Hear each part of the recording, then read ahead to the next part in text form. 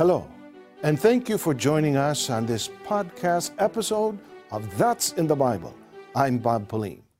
My question is that in Genesis, it speaks of Jesus Christ as the Word, and it says the Word was always with the Father. So how do you separate him when you say that that Christ was just a man after he descended here, was born of Mary? And is he still not holy? Is he still not part of the Godhead? Welcome, everyone, to this program, That's in the Bible.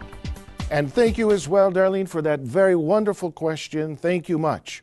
You know, you mentioned, Darlene, about Jesus being with God. And you mentioned you noticed that in the first book of the Bible, the book of Genesis, and that Jesus is the Word that was with God. So let's take a good look at that. You know, Darlene, you may actually be referring to the writing of Apostle John, which is not really the first book, the book of Genesis, but rather what you're referring to is in the first chapter of the book of John, in fact, verse 1, and they often read as well verse 14. They read those verses together in order to make the particular point that you were referring to in your question. So let's start our discussion there and turn to the book of John chapter 1 and read those verses that led you to make the conclusions that you have made and mentioned. John chapter 1, I'll read 1 as well as 14. In the beginning was the Word, and the Word was with God, and the Word was God. And the Word became flesh and dwelt among us, and we beheld his glory, the glory as of the only begotten of the Father, full of grace and truth. So this mentions that the Word was with God. And being with God clearly proves, Darlene, that the Word is different than God himself, because then God would be with God, God with God. And that, of course, then would make two gods. And the Bible clearly teaches us about only one true God. It also mentions that the Word became flesh and dwelt among us. So, why did the Apostle John say that the Word, first of all, why did he say that the Word is with God? What does it mean? If it's not Jesus already pre-existing with God in the beginning? Does Apostle John refer really to a pre-existent Christ in those verses? As well, so many are wrongly teaching that it does, and that Jesus, therefore, himself is God who became flesh and dwelt among us. That's what so many are teaching. We're going to turn to the Bible for a response, but before we do that, let's take a look at what authorities in the Roman Catholic Church have to say about this. What's their explanation? It's worth noting. Here, let's take a look at what they said. It's in a footnote from the Catholic Bible, the Douay-Rheims Confraternity edition of the Bible. They wrote in the footnote of John 1:1 the following. To represent his eternal existence with the Father, St. John employs the term Word. It is so used only by St. John and designates the Son as a kind of intellectual emanation from the Father. So the explanation here, Darlene, of the Catholic authorities regarding Apostle John's use of the term Word, not as Jesus being pre-existing with God in the beginning, but rather simply the Word, or as they described it, the thought, a plan emanating from God in the beginning.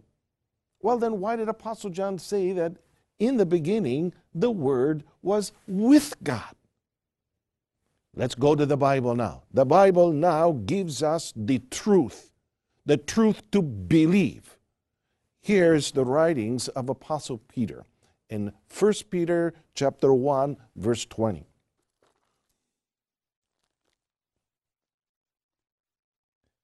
He was foreknown before the foundation of the world, but was made manifest in these last times for the sake of you.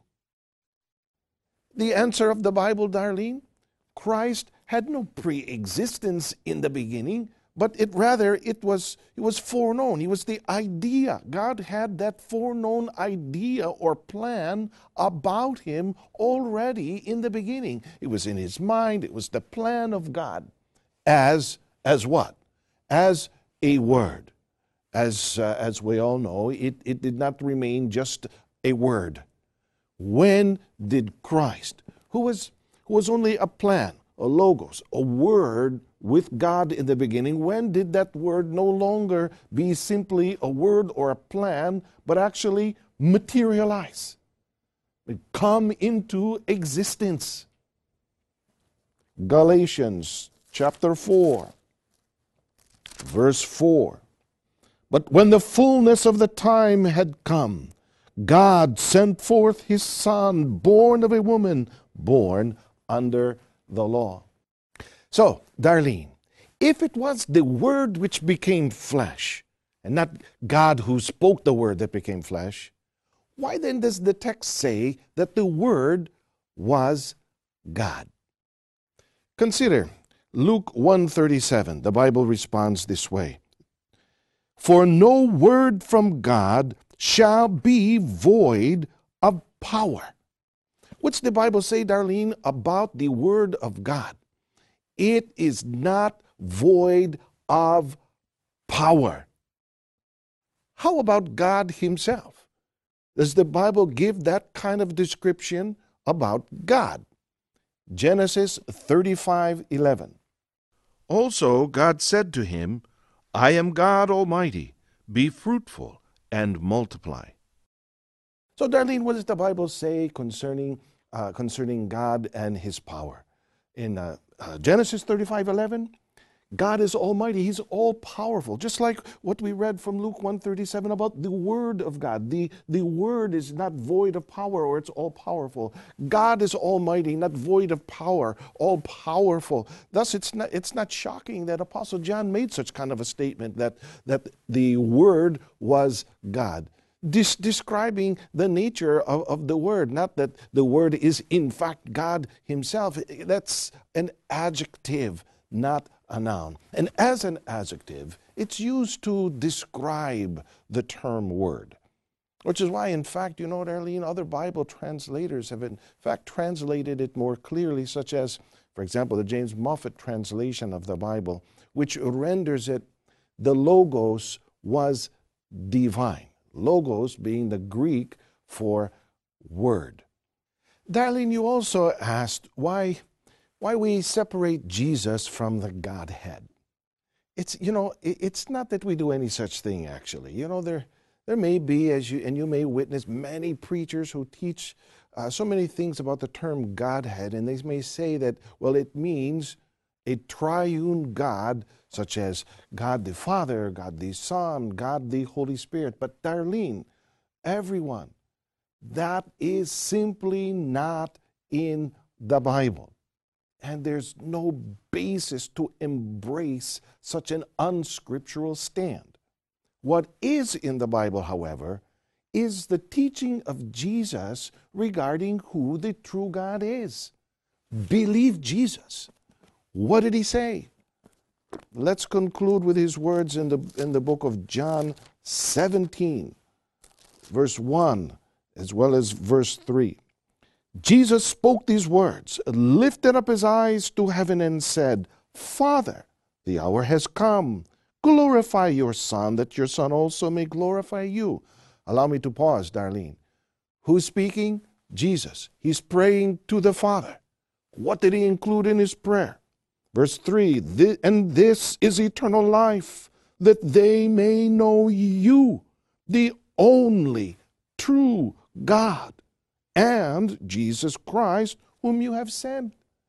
Jesus himself referred only to the Father as God, not himself. He didn't say that the Father and also me together and also our companion, the Holy Spirit, the three of us make up a Godhead, triune, Trinitarian God. He didn't say anything like that.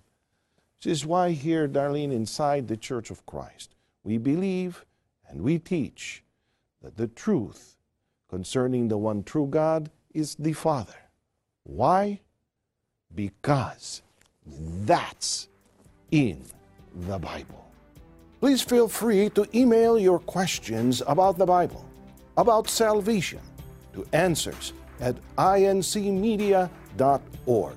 Make sure to like and subscribe to this podcast, That's in the Bible, and turn on your notifications for new episodes. I'm Brother Bob Pauline, and we hope you join us next time for more programming of the Iglesia Ni Cristo Church of Christ.